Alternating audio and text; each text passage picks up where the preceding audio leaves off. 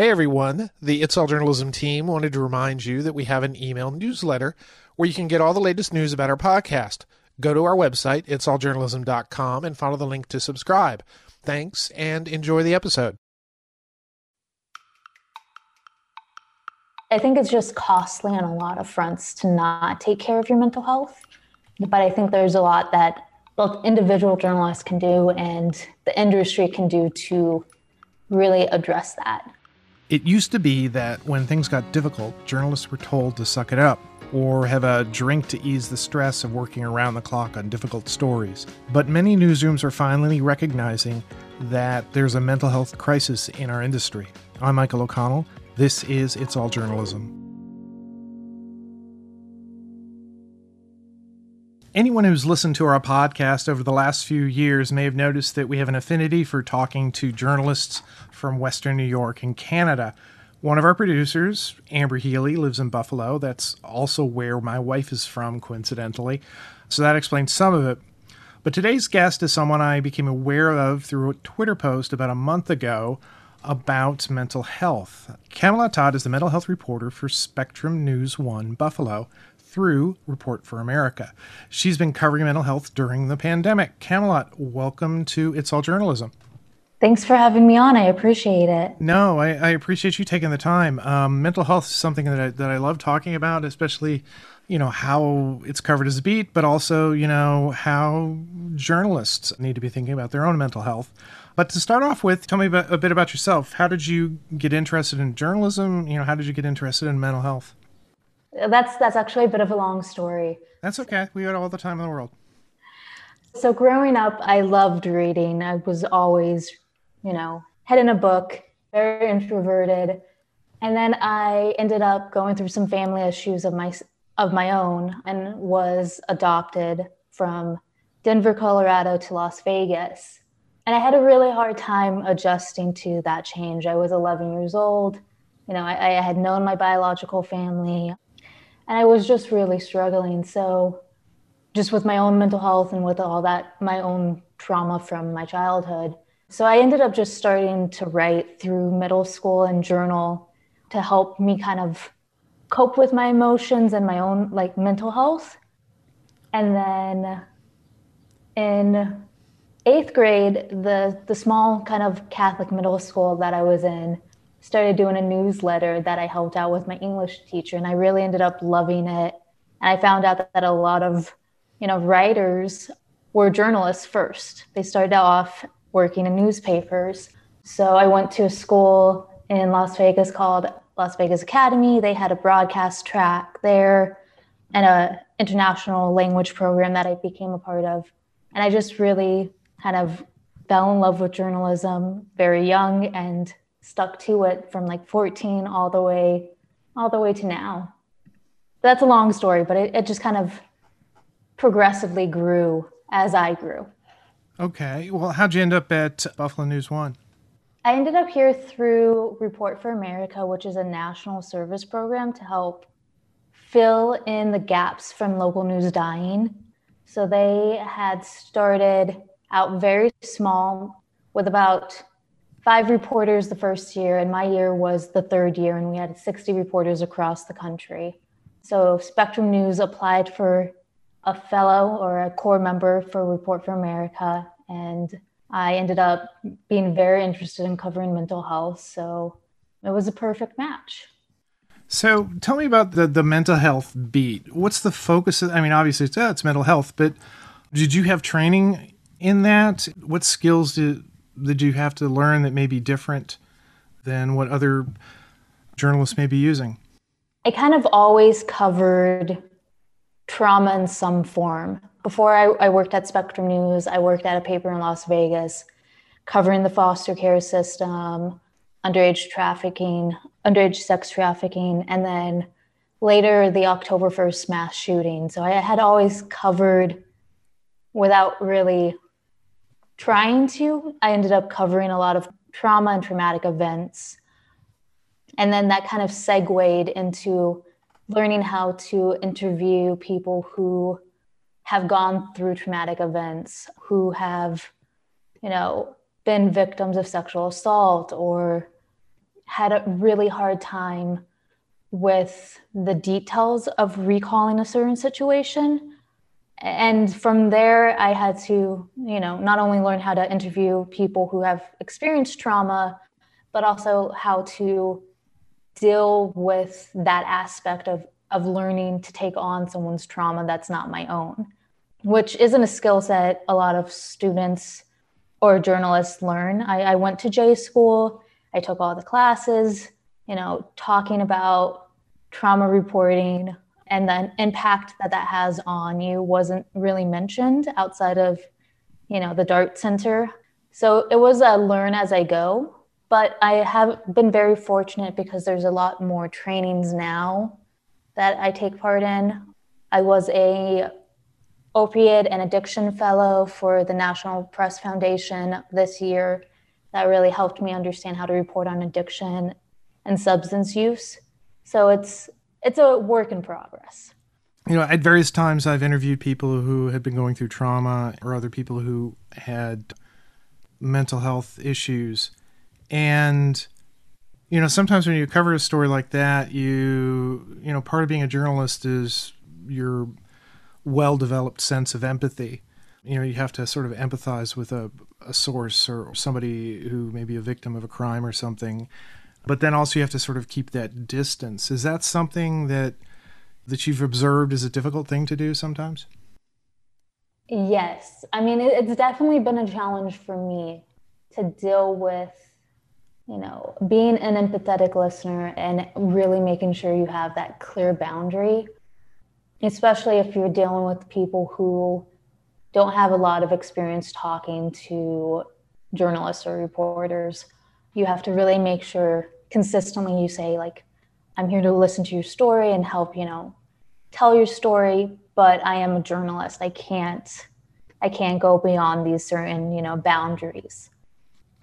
And that can be challenging, of course, but I think within that frame, I've always tried to make sure, the person I'm interviewing knows that if they want to back out at any time during the process, that's okay with me. I'm not very pushy when it comes to interviews on my beat, specifically mental health, because, I don't want to re-traumatize someone from telling their story and then seeing it on air and having their families see it. If someone's not ready for that, then I'm not going to pressure them for that.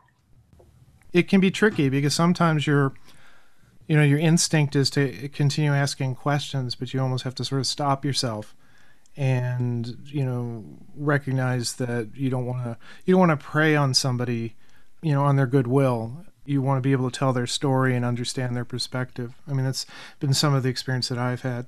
Recently I just wrapped up a project, or I'm wrapping up a project having to do with homeless people.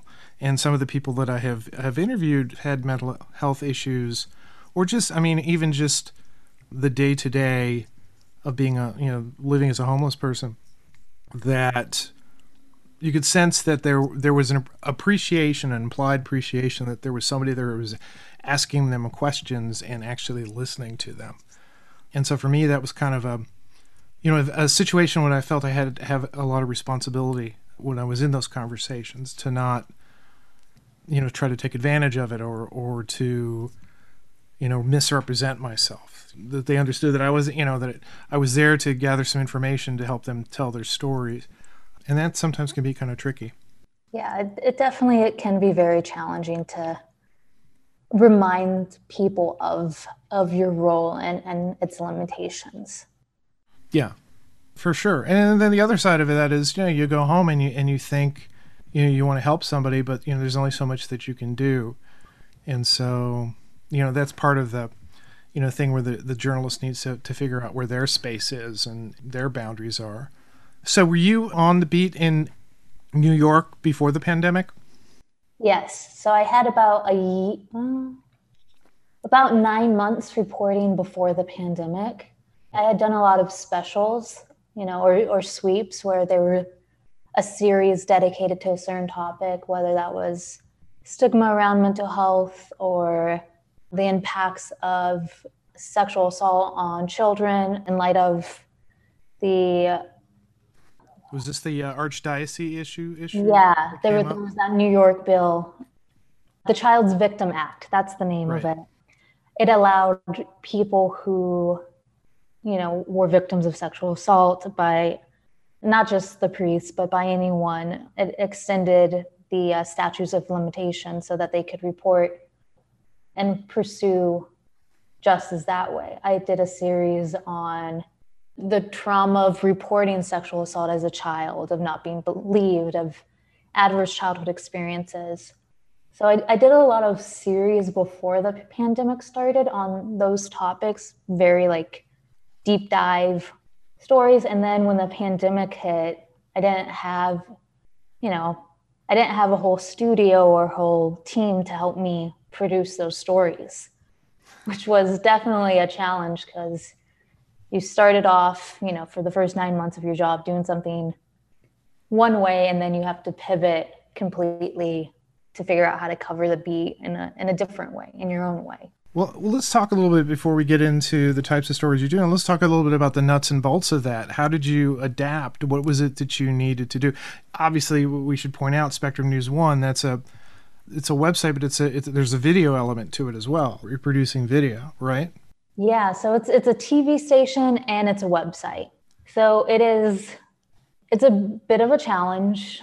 I think the entire station had to switch from being in a newsroom where it was very collaborative, where you could go to someone's desk and say, hey, I need a photographer at noon for this interview, to being a one-room kind of, a one-woman media production company. And that was in my studio apartment, which was really old. It had stone walls, so it wasn't great for like recording audio.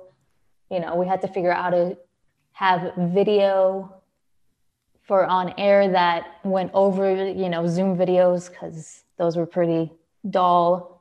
And it's not fun to be in a Zoom interview and people don't want to see that on TV. So you find yourself producing videos for broadcast and online out of your studio apartment.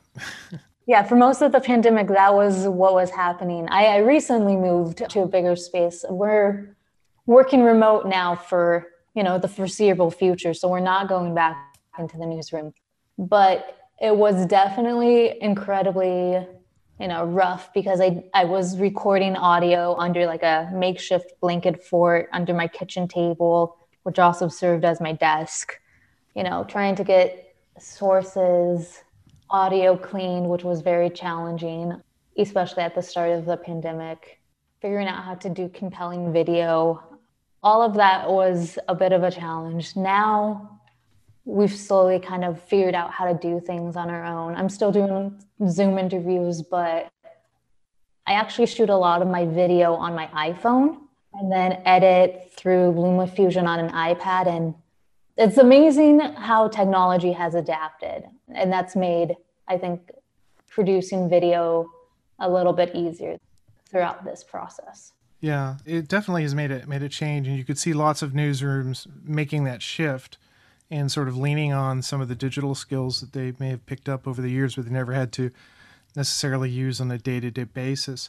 So we know how the pandemic affected your reporting ability and how you're producing your content. How did it shift your beat? I mean, not that there weren't any mental health issues at all having to go with the pandemic, people being locked in their houses for 24 hours a day, that there were no issues that anybody was experiencing or general fear of dying for some disease that you couldn't see. So how did your beat change? I mean, it changed in the fact that everything became much more immediate. The stories that I would have a little bit more time to kind of report on now became increasingly important. One of the stories I did, honestly, just 2 or 3 weeks before the pandemic, was the role of church leaders in historically Black churches in addressing mental health stigma through health programs and working with UB, University at Buffalo here, and just the historic health disparities between Buffalo's Black and white community. one of the things that my source said to me was, these health problems have always existed. And the reason that they haven't really been addressed is because the boat is still floating. If you look at America, the boat is still floating. We're doing great. So nobody's really concerned about the people on the back of the boat who aren't doing well now because everything's fine. And then 2 weeks later, COVID happened, and you immediately saw the boat start to sink. You saw it when the first kind of data came out about who was dying at higher rates. You saw it, just with, I think it was 3 weeks after, we had 3 different police departments in different counties reporting an increase in overdoses. So it was very quick when the stories started coming. It was, 3 weeks is not a lot of time from when an event happens to kind of get these results, but it showed me the immediacy of how important covering things were on a timely basis.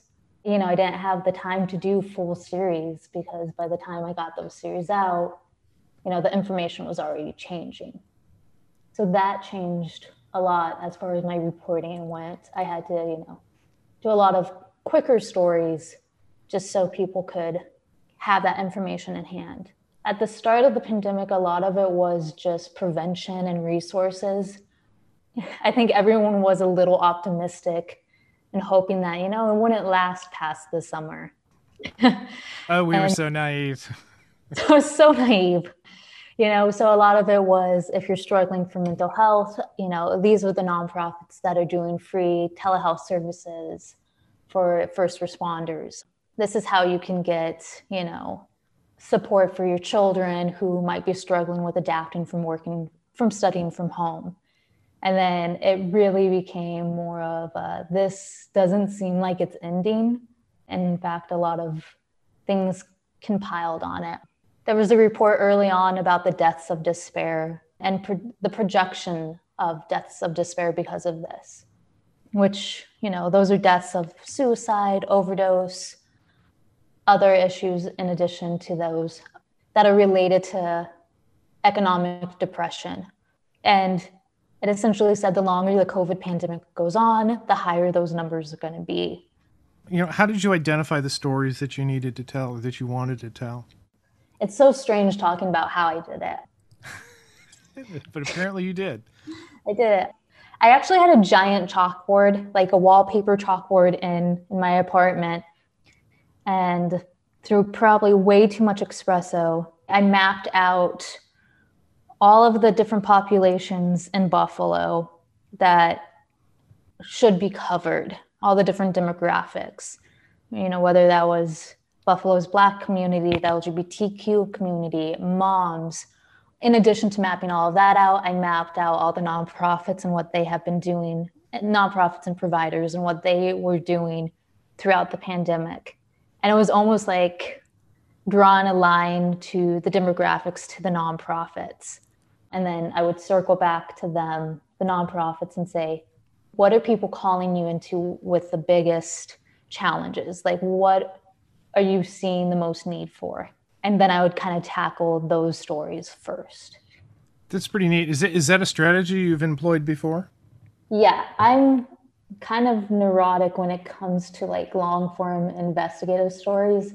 I get really into, research and just the reporting to the point where it's always very helpful to have an editor say, okay, that's enough. You don't need 40 sources for this one story.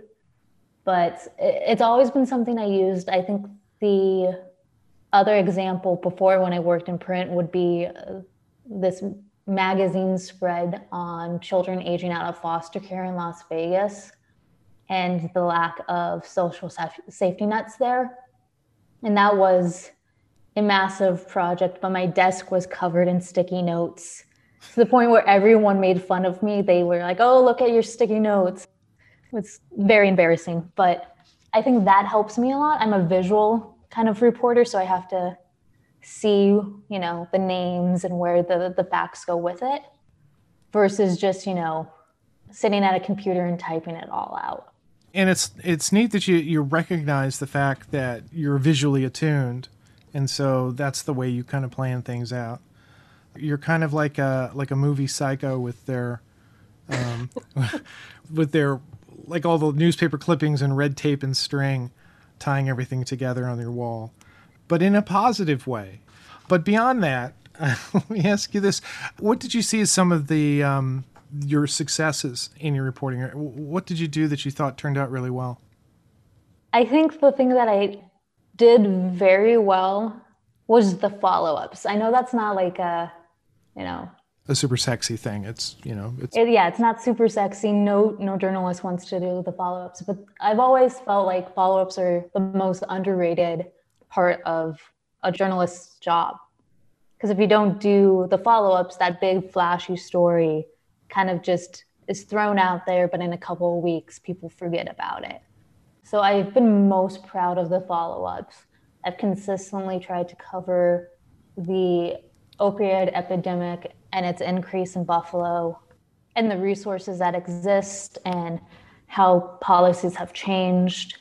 I've been very proud about that. I've been proud about the withholding of funds from New York State to providers by 20%, even when more people are seeking out those providers for mental health, and continuously following up on that story. It's not a sexy story by any means, but if you have this huge mental health crisis, but these providers have 20% less funds to deal with it, that's a problem that needs to be consistently followed up on. And that's part of my job as a journalist. And that's a story that is hugely impactful. That's going to affect a lot of people. It's amazing how through, so many different types of stories into a different light. Certainly, you touched on disparity in healthcare, but, obviously part of that is the ongoing discussion in our country about race and, the disparity at various different income levels. I mean, that was in stark display during the pandemic. And then, how our politicians and how the government responds to things, where they did well and where they fell short. And unfortunately, it was a thing that when they fall short, sometimes people die. So, I alluded to at the very beginning that, I reached out to Amber Healy and said, you know this woman because you used to work at Spectrum as well. And it was because there was a tweet that you put out, and I forget what I made an attempt to try to find the tweet, and I should have just copied and pasted it in a document and had it so that I could read it. But I seem to remember it had to do with, you encouraging people to take care, to find a moment for self-care. And so let's talk a little bit about journalists. The pandemic was a really challenging time for journalists. I think it was it was a story that demanded a lot of attention and, created a lot of challenges. I mean, you talked about how you had to sort of completely change the way you produced your pieces. What do you think are some of the things that journalists sometimes forget about when it comes to their own mental health that maybe they should spend a little more time on? Oh, God. Well, I think the first thing that we forget is that journalism is a trauma-facing job. As a journalist, you're, going to have to face trauma at some point, whether that's covering an accident or a mass shooting or a global pandemic or a rape victim. You're going to have to face someone's trauma at some point. And I think the industry has definitely failed people to figure out how to deal with this grief and pain that's not your own. I've struggled a lot with figuring out how, people who are entrusting me with these stories, what do I do when these stories are done and I'm just left, with that person's pain.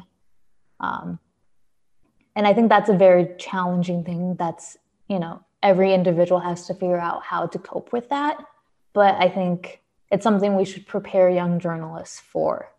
And then the second thing is the journalism industry is an industry that you go into because you're passionate about your job, but it's also one that doesn't pay very well. There's constant layoffs. It's a very, very, tough industry to be in, both financially and emotionally. And it's one where, a lot of the kind of bonding that you used to have would be by going out after, spending 10, 12 hours in the newsroom to a bar. And that would be how you blow off steam. It was very common to skip lunches and not eat breakfast, or just have, a pot of coffee for breakfast. And that's not a very healthy way to live life. It's not a sustainable way to report. So I think when I sent out that tweet, and I'm notorious for sending out sassy tweets about mental health and journalism,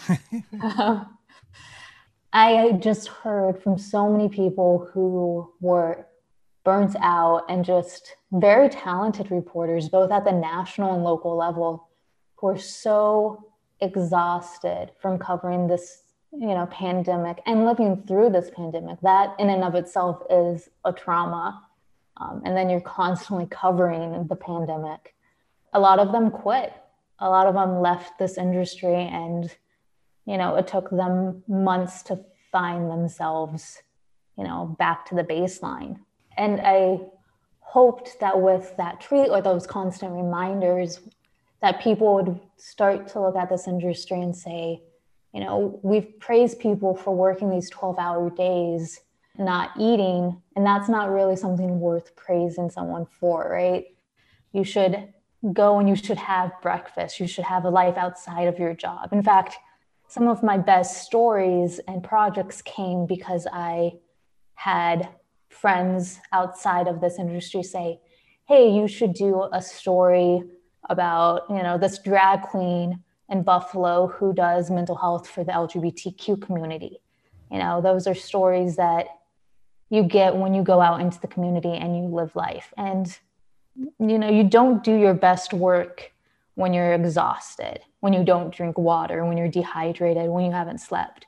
In fact, plenty of studies have shown that makes your cognitive function, less than, and it's detrimental to your ability to write a great sentence, to edit video well. You make stupid mistakes. So I think it's just costly on a lot of fronts to not take care of your mental health. But I think there's a lot that both individual journalists can do and the industry can do to really address that. At the very least, is sort of address this perception that, tough it up. You're a journalist. Your job is to go. You're following the first responders to the disaster site. You're the person who's going to be asking the tough questions. You're going to come back and you're compartmentalize that and put it out there and, separate yourself emotionally from the things you see and witness. But there's always a toll eventually. I've read a few stories. There are people who are addressing this issue. And then for anyone who's listening to this, there's a Facebook group concerning journalists who cover trauma. It's a really great group to go to. And it's, I don't think I'm breaking the vow of silence on that it is you have to join the group, and it's a closed group, and you can't share, information that you find in there, or things that people say, but it's a great place to go to find resources and also to find other people who are in the same situation that you may be in or having the same experiences. I definitely think now more than ever, people have been really recognizing that this is an industry challenge, which I think is great. It wasn't something talked about early on in my career. I remember covering the October 1st mass shooting, and it was mentioned that there were resources if you were struggling, or you could talk to someone. But that was for a couple of weeks, and nobody really took advantage of it because there is this culture in journalism where, if you can't handle the worst of the worst that this world has, then you're weak. So I didn't take advantage of it. And I hadn't realized the impact that covering that and interviewing survivors had on my mental health, until 6 months later, I was having nocturnal panic attacks and just having a really hard time sleeping more than a couple hours at a night, and being constantly afraid because during that night, I just got a text from my editor that, hey, it's an all hands on deck thing. And not a call, nothing. And, I had a hard time sleeping after that, because it was like, well, when is the next all hands on deck thing going to happen? And is it going to be through a text message that I find out? I've talked on the podcast before. I've experienced, I have an anxiety disorder, which is really challenging when you're a journalist and you have regular deadlines to meet. I get deadline anxiety. There are other situations that I find myself in that I dread. They're all triggers to the anxiety. And so it's a matter of, trying to recognize those and then, figuring out strategies of how to deal with them. But, at the bottom line, and this is what we're talking about, it's this, recognizing that we're feeling human beings, and this idea that, we can just dispassionately look at something and witness something and not register that some way as a human being is ludicrous. That, part of our job is to go and get the facts and to cover things and to take things away from it and then bring them back and tell that. That's our job, is to go witness these things and then bring them back so that other people don't have to see them. Again, that takes a toll. And how to figure out how to do that. You said many people quit.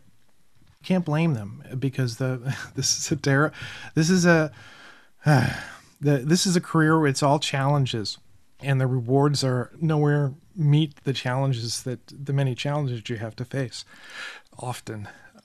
And so, I don't know. I'm doing a podcast for almost 9 years about journalism. I must care about this industry to some bit. One of the things you said, maybe thinking about is I go into some of these interviews and asking difficult questions of people who've been through things, and just sometimes feeling like a carpetbagger, that I'm just there to take whatever, suffering or issue or whatever the sources are dealing with, and then I'm just taking that and going away with it. I'm not necessarily leaving anything. And supposedly the rationale is the leaving is my reporting, the thing I bring back so that other people can read and maybe experiencing that thing.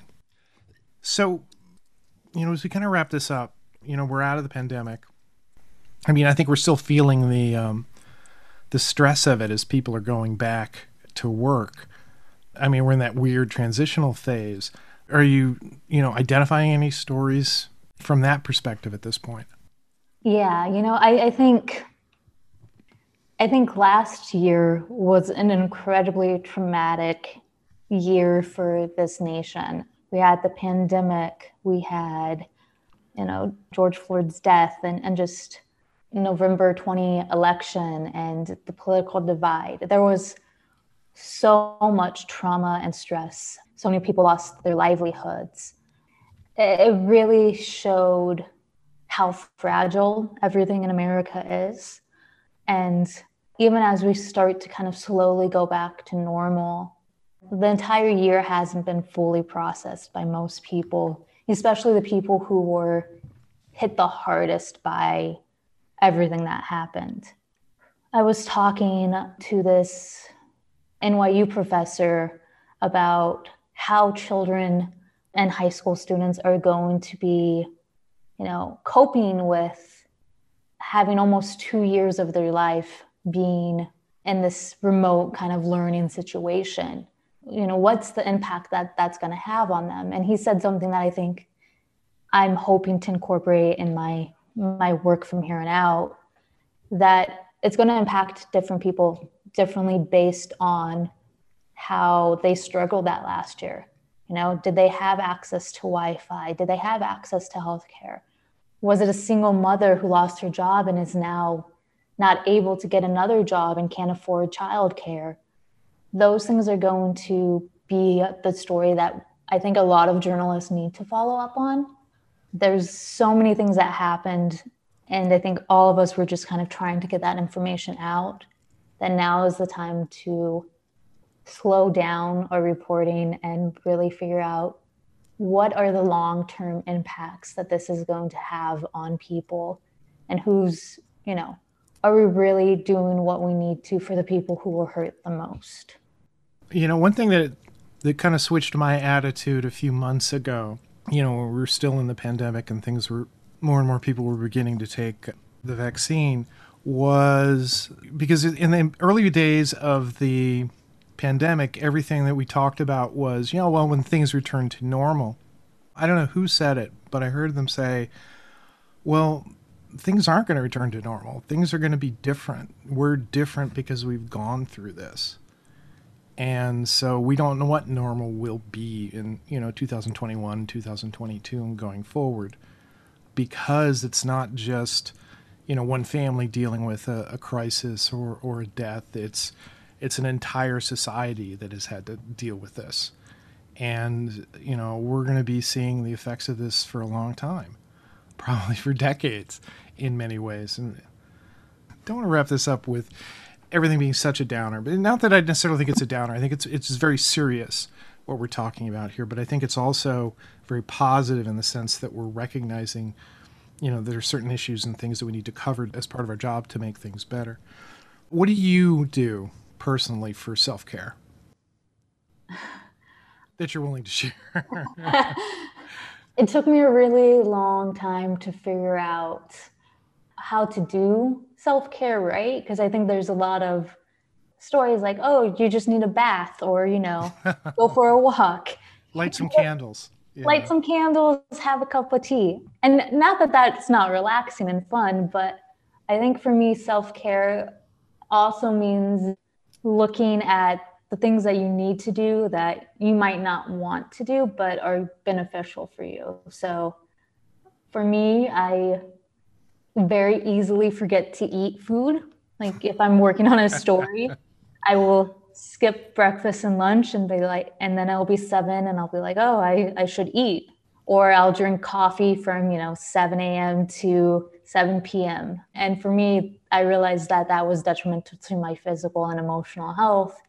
So making sure that I, on Sundays, make meals and have them ready to go so that when I set an alarm for noon, I have to force myself to take a lunch break and step away and not check my phone. Like for that 1 hour lunch break, if the world burns, it burns, but I don't want to know about it, which I think is really hard for journalists because you're like, I want to be on my phone. I want to, be the first person to break this story. And that's not sustainable. It wasn't sustainable for me. And then I've been fortunate because I've had editors where I was able to say, hey, I covered this story and it was really rough and I just need a day or two off. And they would give me that time off. As you know, I cover a lot of trauma, and sometimes doing stories about trauma day after day, it gets you down. You feel like all you do is kind of deliver bad news to the world, and it can distort your view. Taking a couple of days off, and for me, especially during the pandemic, when there is summers in Buffalo, they're beautiful. So I would go and I just go for walks with my dog and just remember that there is so much out there that is worth appreciating and admiring and taking in. And that makes life worthwhile, which is, I think, a very easy thing to forget when you're in journalism because so much of it is doom and gloom. Camalot, this was fascinating and a fun conversation. Thank you for coming on It's All Journalism. We'll share a link to some of your stories. I encourage people to check them out. And I hope the year continues to get better for you. Thank you, Michael, for having me. I appreciate it.